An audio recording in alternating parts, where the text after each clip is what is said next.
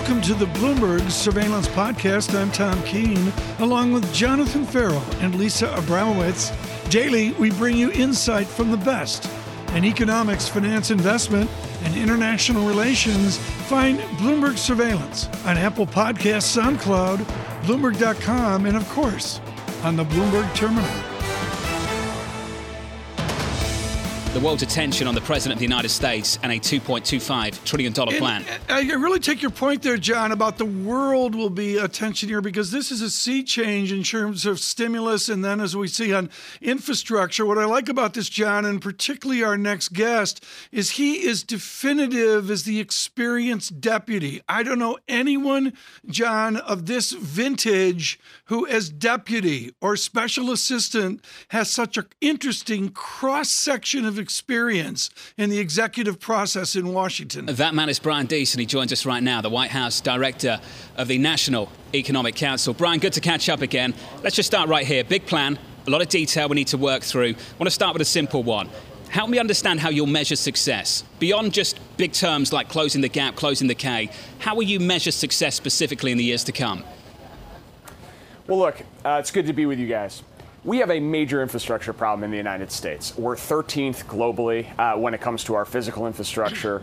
Our roads are in bad need of repair. The typical person pays $1,000 in extra cost in wasted time and fuel.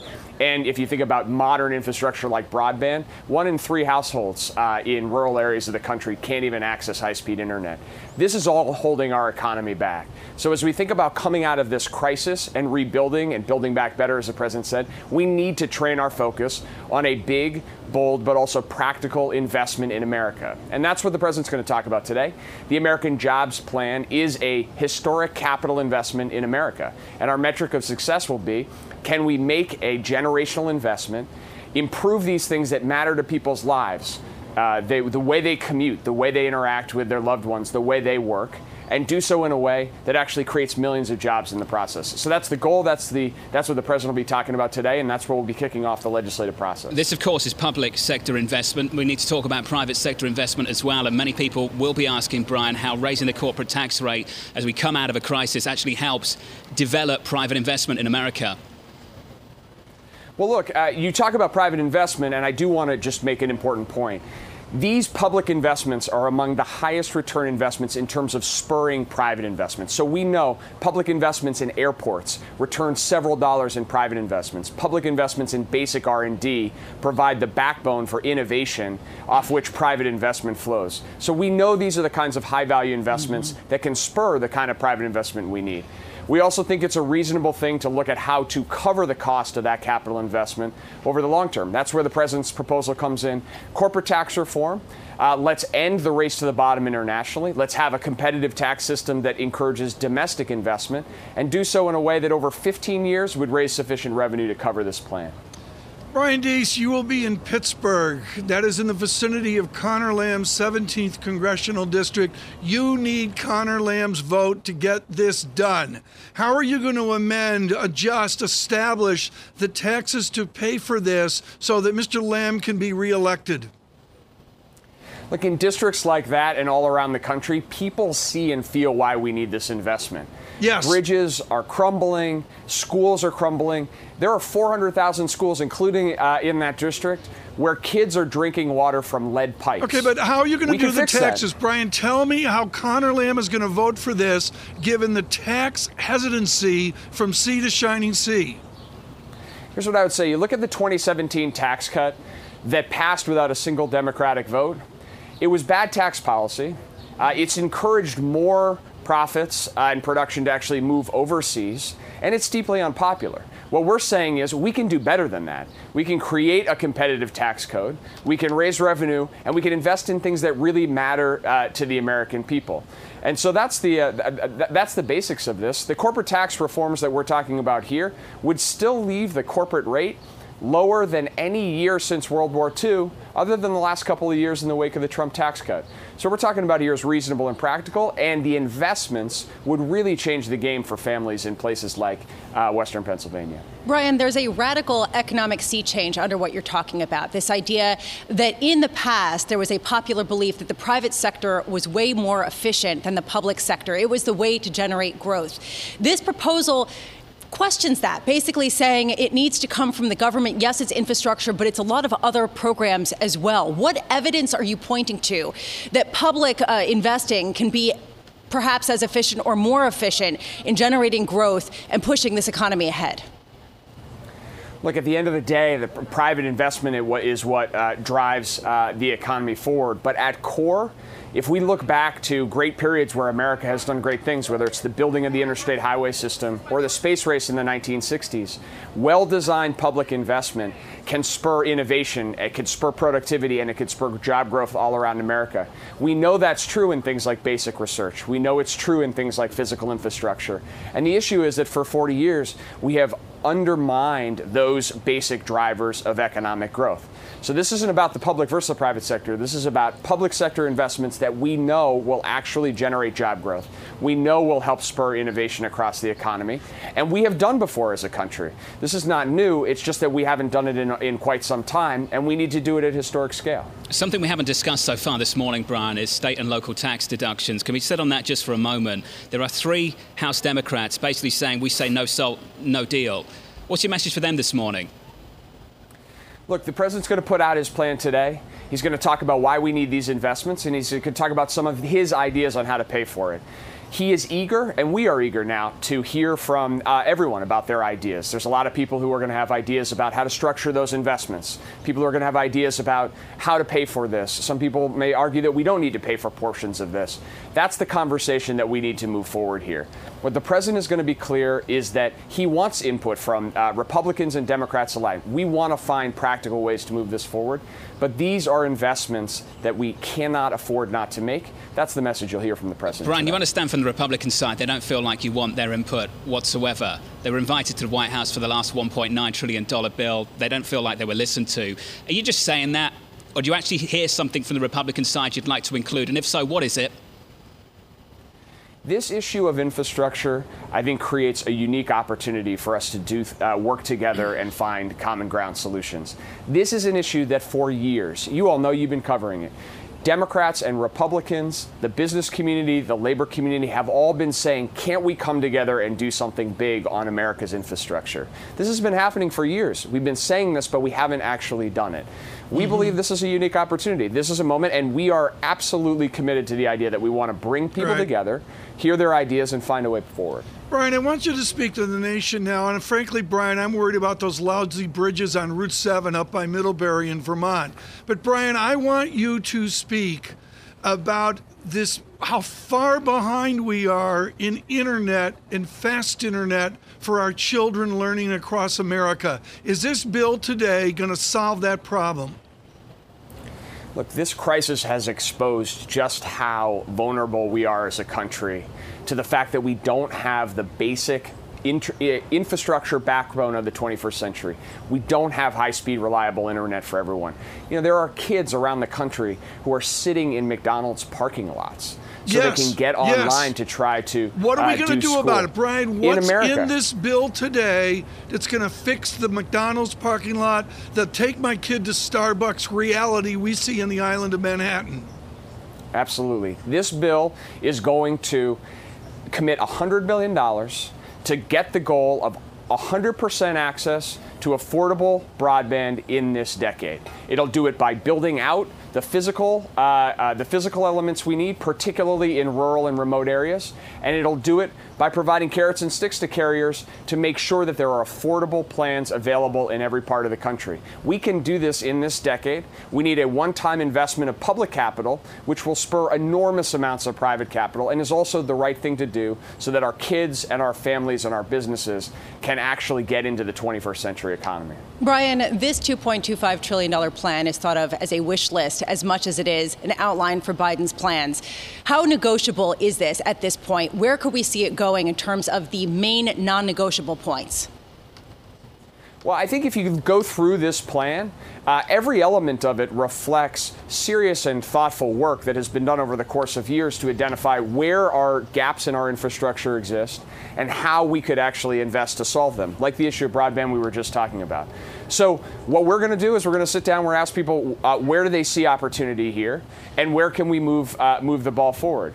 But what the president is going to be uncompromising about is to say this is a moment where we need to make a big capital investment in the country. Everybody recognizes that that's the case. The question is, can we actually get it done? That's what the president's going to be saying. Brian, let's finish on this. $2.25 trillion. And in the White House statement, the great challenges of our time, the climate crisis and the ambitions of an autocratic China. I found the last line there just absolutely fascinating. The ambitions of an autocratic China. Can you spell out specifically to us how the challenges posed by the Chinese Communist Party have shaped this bill in front of us, this plan? Well, one of the things the president's going to talk about today is that this moment is bigger. You mentioned earlier that the world is watching, that this is a moment where the question is, can democracy succeed in delivering for their people? And that's a question that a lot of people are asking all around the world. So part of what we're trying to do, or part of what the president's trying to do here, is to make clear what the stakes are. We are falling behind in R&D. We're falling behind in investment in supply chains and critical industries. But this is a moment where we can show that America can actually invest domestically in our own domestic strength in a way that will provide benefits to the world. We've already seen it with the rescue plan. We passed the rescue plan. We've seen increases in our own growth rate, but also spillovers in terms of demand for the world. That is the essential role that the American economy can play and American democracy can play in the world. We just have to show that we're up to the task. Brian, great to catch up with you. Let's talk again soon, specifically on China. We'd love to continue that conversation. Brian Deese there, the White House National Economic Council Director.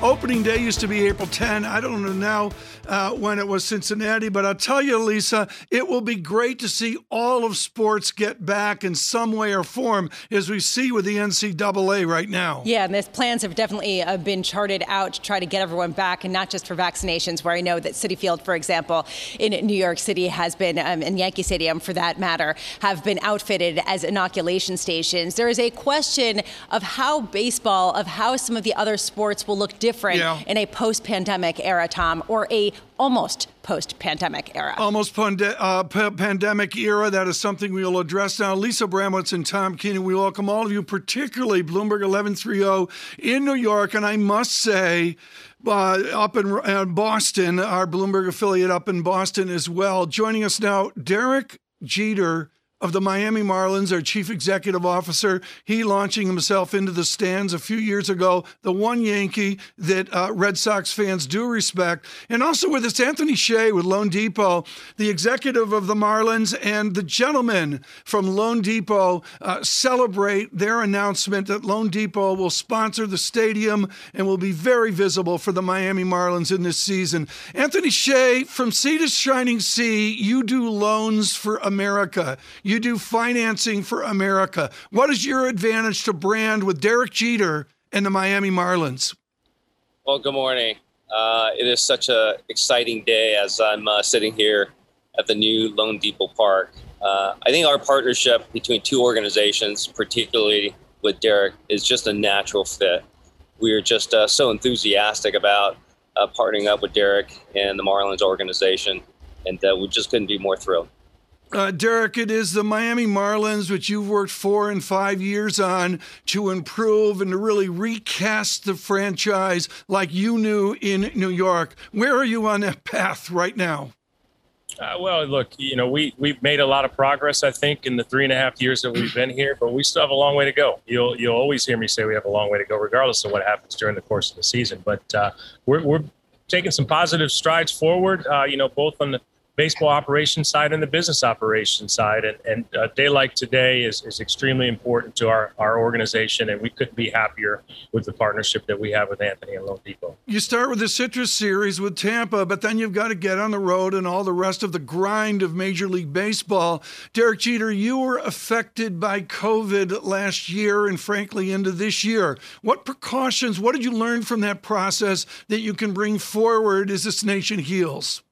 Yeah, I tell you what, I said it at the time, affected. I don't even know if that's the right word to use. I mean, we had, 18 players test positive in the span of a week. And, what I think we learned through the course of that ordeal was you can't take anything for granted. I think there was a false sense of security with our players because we were in somewhat of a bubble. And it just takes one case that can end up spreading throughout an entire team. And the health and safety of our players, our coaches, our staff, our fans is extremely important to us. And, you learn from past mistakes and you move on. So we're happy that, I think baseball as an industry up until this point has stayed pretty clear of COVID up until this point. What do you think is harder, Derek, being part of a team that won 5 World Series or running a baseball franchise as the owner? That's a good question. I don't even know how to answer that. They're both pretty difficult. I think, you mentioned it. When you're on a team, you're on a field, you have one goal, and that's to win a championship each and every year, and nothing changes. It's the same thing here. I think the difference probably is, when you're playing, it's that particular game, that particular day. And on the business side, you're looking 3, 4, 5 years down the road. So I think there's a lot of similarities. But at the same time, you got to have a little bit more patience. All right, so more patience, 3, 4, 5 years down the road at a time when baseball franchises across the nation have been really affected by the COVID pandemic just because of the revenues that have not come in. How will that affect the 5-year plan as you see it right now? I don't think it necessarily changes much. I mean, you look at partnerships like the one we have right now with Anthony and LoanDepot. You still have to look at the overall plan, and we're not going to change. We said when we got here, what we're going to do, we wanted to build sustainable success, and that's on the field, it's off the field, and it's partnerships like this that help us out. And, on the field, I think we've done a pretty good job of building an organization that, we can be proud of, and we've really made some strides there with our minor league system, which is the foundation of our success. So in that sense, look, everyone was affected, every industry was affected, and, moving forward, you're just going to have to bounce back from it. Derek Jeter with us on Bloomberg Radio. We're thrilled to let you know that the Miami Marlins Chief Executive Officer, Derek Jeter, is with us with Anthony Hsier. They celebrate LoanDepot's naming rights to the Miami Marlins franchise today. Anthony, I want to link this first to you, Anthony, and then to Mr. Jeter. And that is the idea of the spirit of Miami as personified by Mr. Jeter. Anthony, I don't know if you know this, but Jeter launched himself into the stands on a foul ball 7.5 games ahead of the Red Sox a million years ago. What's the spirit, Anthony, that LoanDepot sees in all of Florida in this building boom?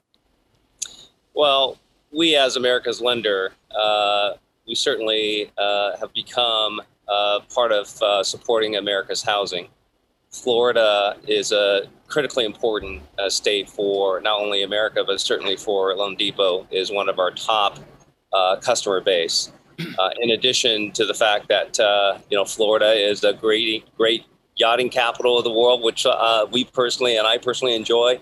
And having the opportunity to pair up with winners here is just a great opportunity for us. Derek, do the kids today play like you? I mean, I know it's like an ESPN question and I'm supposed to say that and all that, but come on, Derek. I see the nation and trying to get baseball front and center. Do the kids today, would they go into the stands on a late night 12th inning?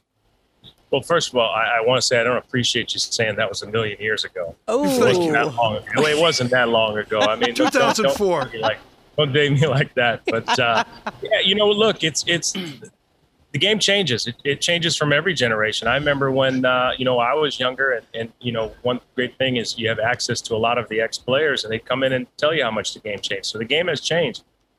But the game's exciting. We have a lot of exciting young players that are, in our organization and in other organizations. So I kind of find it kind of hard to try to compare generations, but, there's a lot of exciting players to watch out there. So the players are exciting, Derek. There is a question of whether we can shorten the games and whether or not perhaps some of the breaks for commercials, for other things, some of the waiting that people are perhaps don't have the attention span for should be eliminated. Do you support that, shortening the games, taking measures, and what measures do you think we should take? Well, I don't know if you'd necessarily say shorten the games. I would just say increasing the action within the game. Look, I mean, the games are 3 hours, 3.5 hours. So, yeah, there are ways that you can shorten the games to some extent. But I think it's just increasing the action and getting an opportunity to see how athletic baseball players are. And so I think there are some minor rule changes, tweaks that you'd be able to accomplish that. Derek, I blame Nomar Garciaparra. He played with a team up to the Northeast from where you were playing. He gets out of the box. Every kid in America is doing this with their hands, stretching out the at-bat. Do we need a clock in baseball? I don't know if you necessarily need a clock. You know what I mean? I think they're discussing some pitch clocks but right. One of the great things about baseball is right. the game, you never know how long it's going to be. You go out there, it's a family sport. You bring your entire family out, and you right. should be able to enjoy 3 hours with your family. But Derek, the problem here, and I understand the naming rights, you were struggling and you needed to get a refi through LoanDepot and Anthony Hsier, but then you rented your house to Tom Brady. How was Tom Brady as a tenant? I mean, should you have gone to LoanDepot, or did it work out with Mr. Brady as tenant? You know what? It worked out, actually, and I told him I deserve a Super Bowl ring for him renting my house. So there's a lot of championships in that house. Yeah, Anthony, this is so important. I mean, we've talked to Derek, and Derek gets the FaceTime. Anthony, what you guys are efforting every day at LoanDepot, and with your other efforts, you sold to E-Trade and that over the years. I want you to explain now the advantage of the financing of LoanDepot that has brought you to these naming rights with Mr. Jeter. Well, isn't that a softball pitch, right? We are a contemporary financial services company that is built a lot of digital tools that help many of our customers that are buying a home or refinancing right. their home to do it very, very fast and very easy. LoanDepot.com will take care of you. Last word to you, Anthony. Do you see a boom economy out there? Day to day in the grind of LoanDepot, do you witness the boom economy this show is predicting? Yes. Currently we are breaking records at our company. Interest rates are very, very attractive. Right. Although they're, higher than they were 3-4 months ago, they're still historically very low. Right. The housing boom is, we're in the middle of it now. There's very low inventory. I think as we go through COVID, many of us are realizing home is everything. It's becoming where we learn, where we go to school, where we work out. So home is becoming a lot more important. I was lying. It's not the last question. Derek, very quickly to you. Derek Jeter, how do we fix Red Sox pitching? Hey, we have our own things that we're dealing with down here, so I'll let you guys deal with that one. You guys are great. Derek Jeter, thank you so much for being with us. Mr. Hsier, congratulations on your naming rights with the Miami Marlins.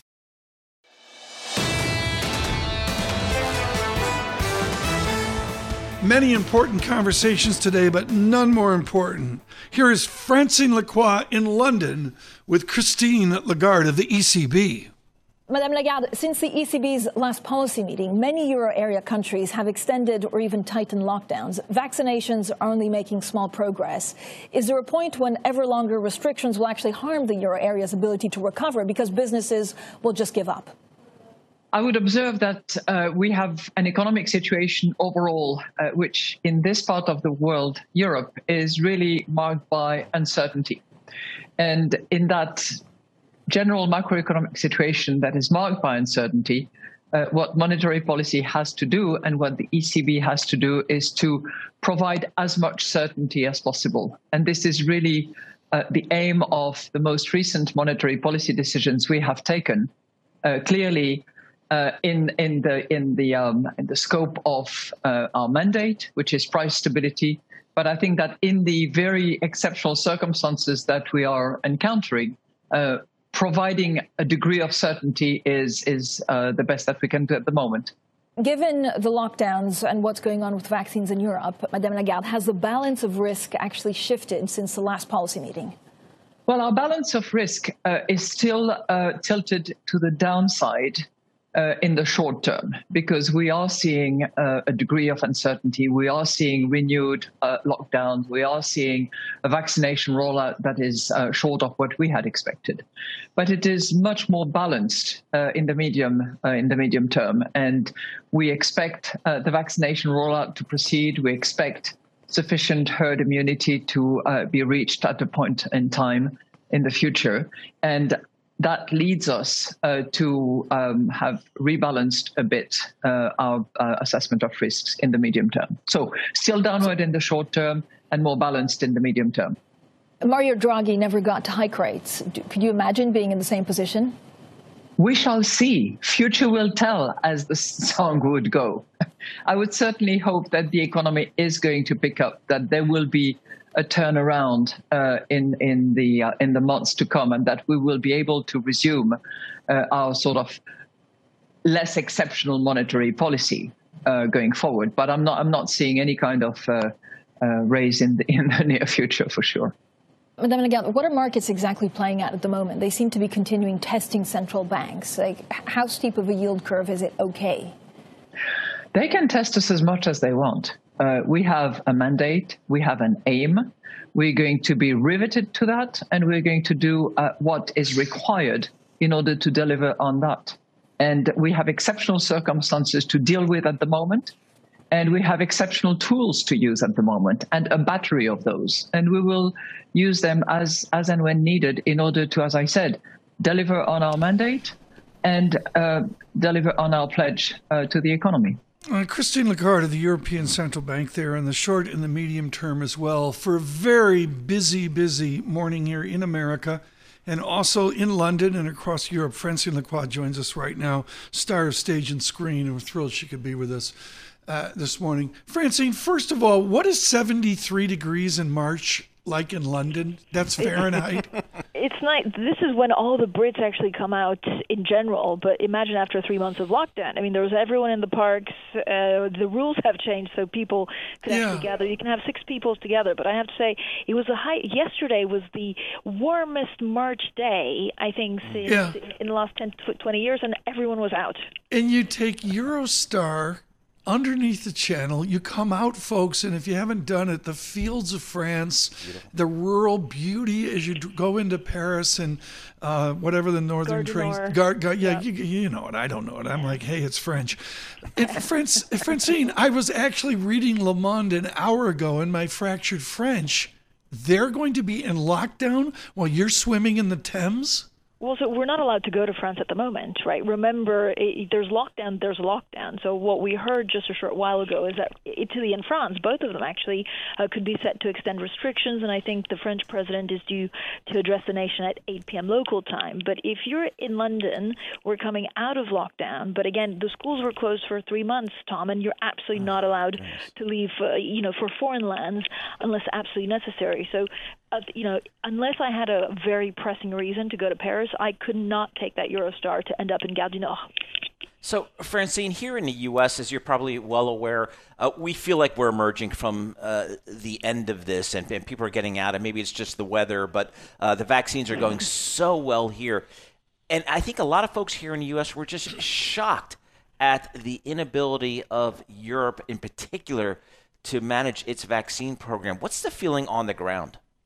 Well, you're right, Paul. It's actually a disgrace, but this for, I guess structural reasons. So if you look at what the U.S. did, I think you guys have double the vaccine doses needed for the whole population. So you could vaccinate everyone twice over. Yeah. In the U.K., we're doing okay. What Europe decided to do is because you have the European Union to, they basically decided to choose it as a block. So they negotiated as a block, and they were late to the game. They were about 3 months late. A lot of people don't want the vaccine, so they're very, very behind, and they're worried about variants, which is why we're in a third lockdown in Europe, and it seems like there's this stop-and-start vaccine just because it's difficult. It's many countries together, and they didn't directly negotiate. That took time, and they probably negotiated badly. Francine Lacqua, thank you so much. Our conversation with Christine Lagarde. Look for that digitally across all of the Bloomberg platform.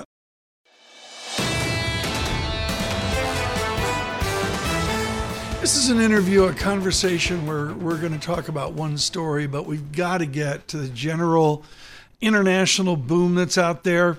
Europe off a mat, which means David Herro must have had a good year. Yep. He was in like the 114th percentile, something like that. He just did killer year. It's like boom, and then there's a couple years, and then boom.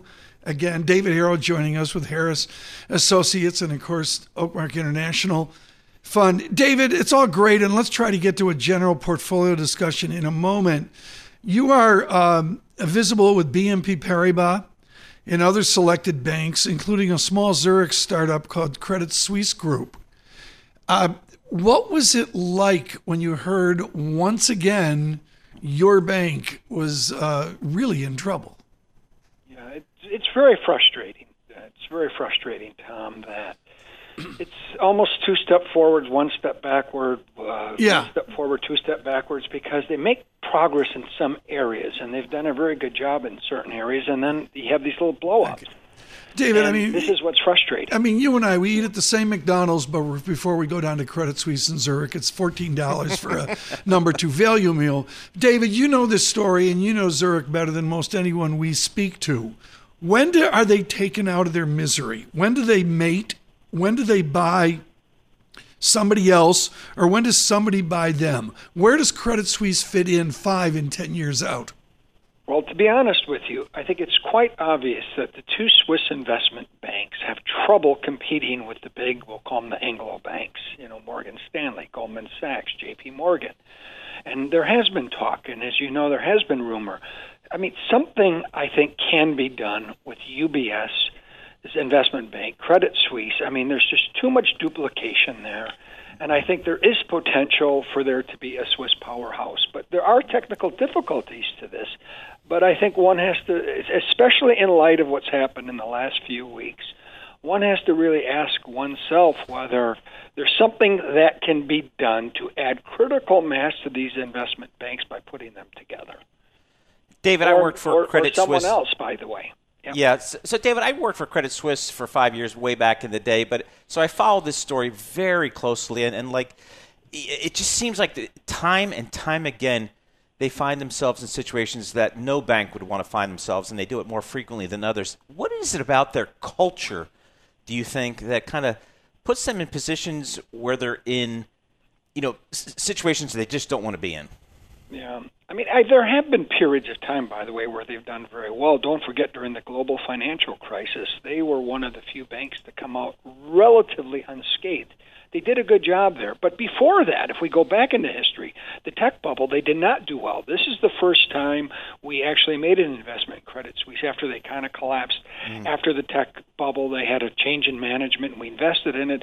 Actually did quite well, sold out most of the stock, probably should have sold it all out.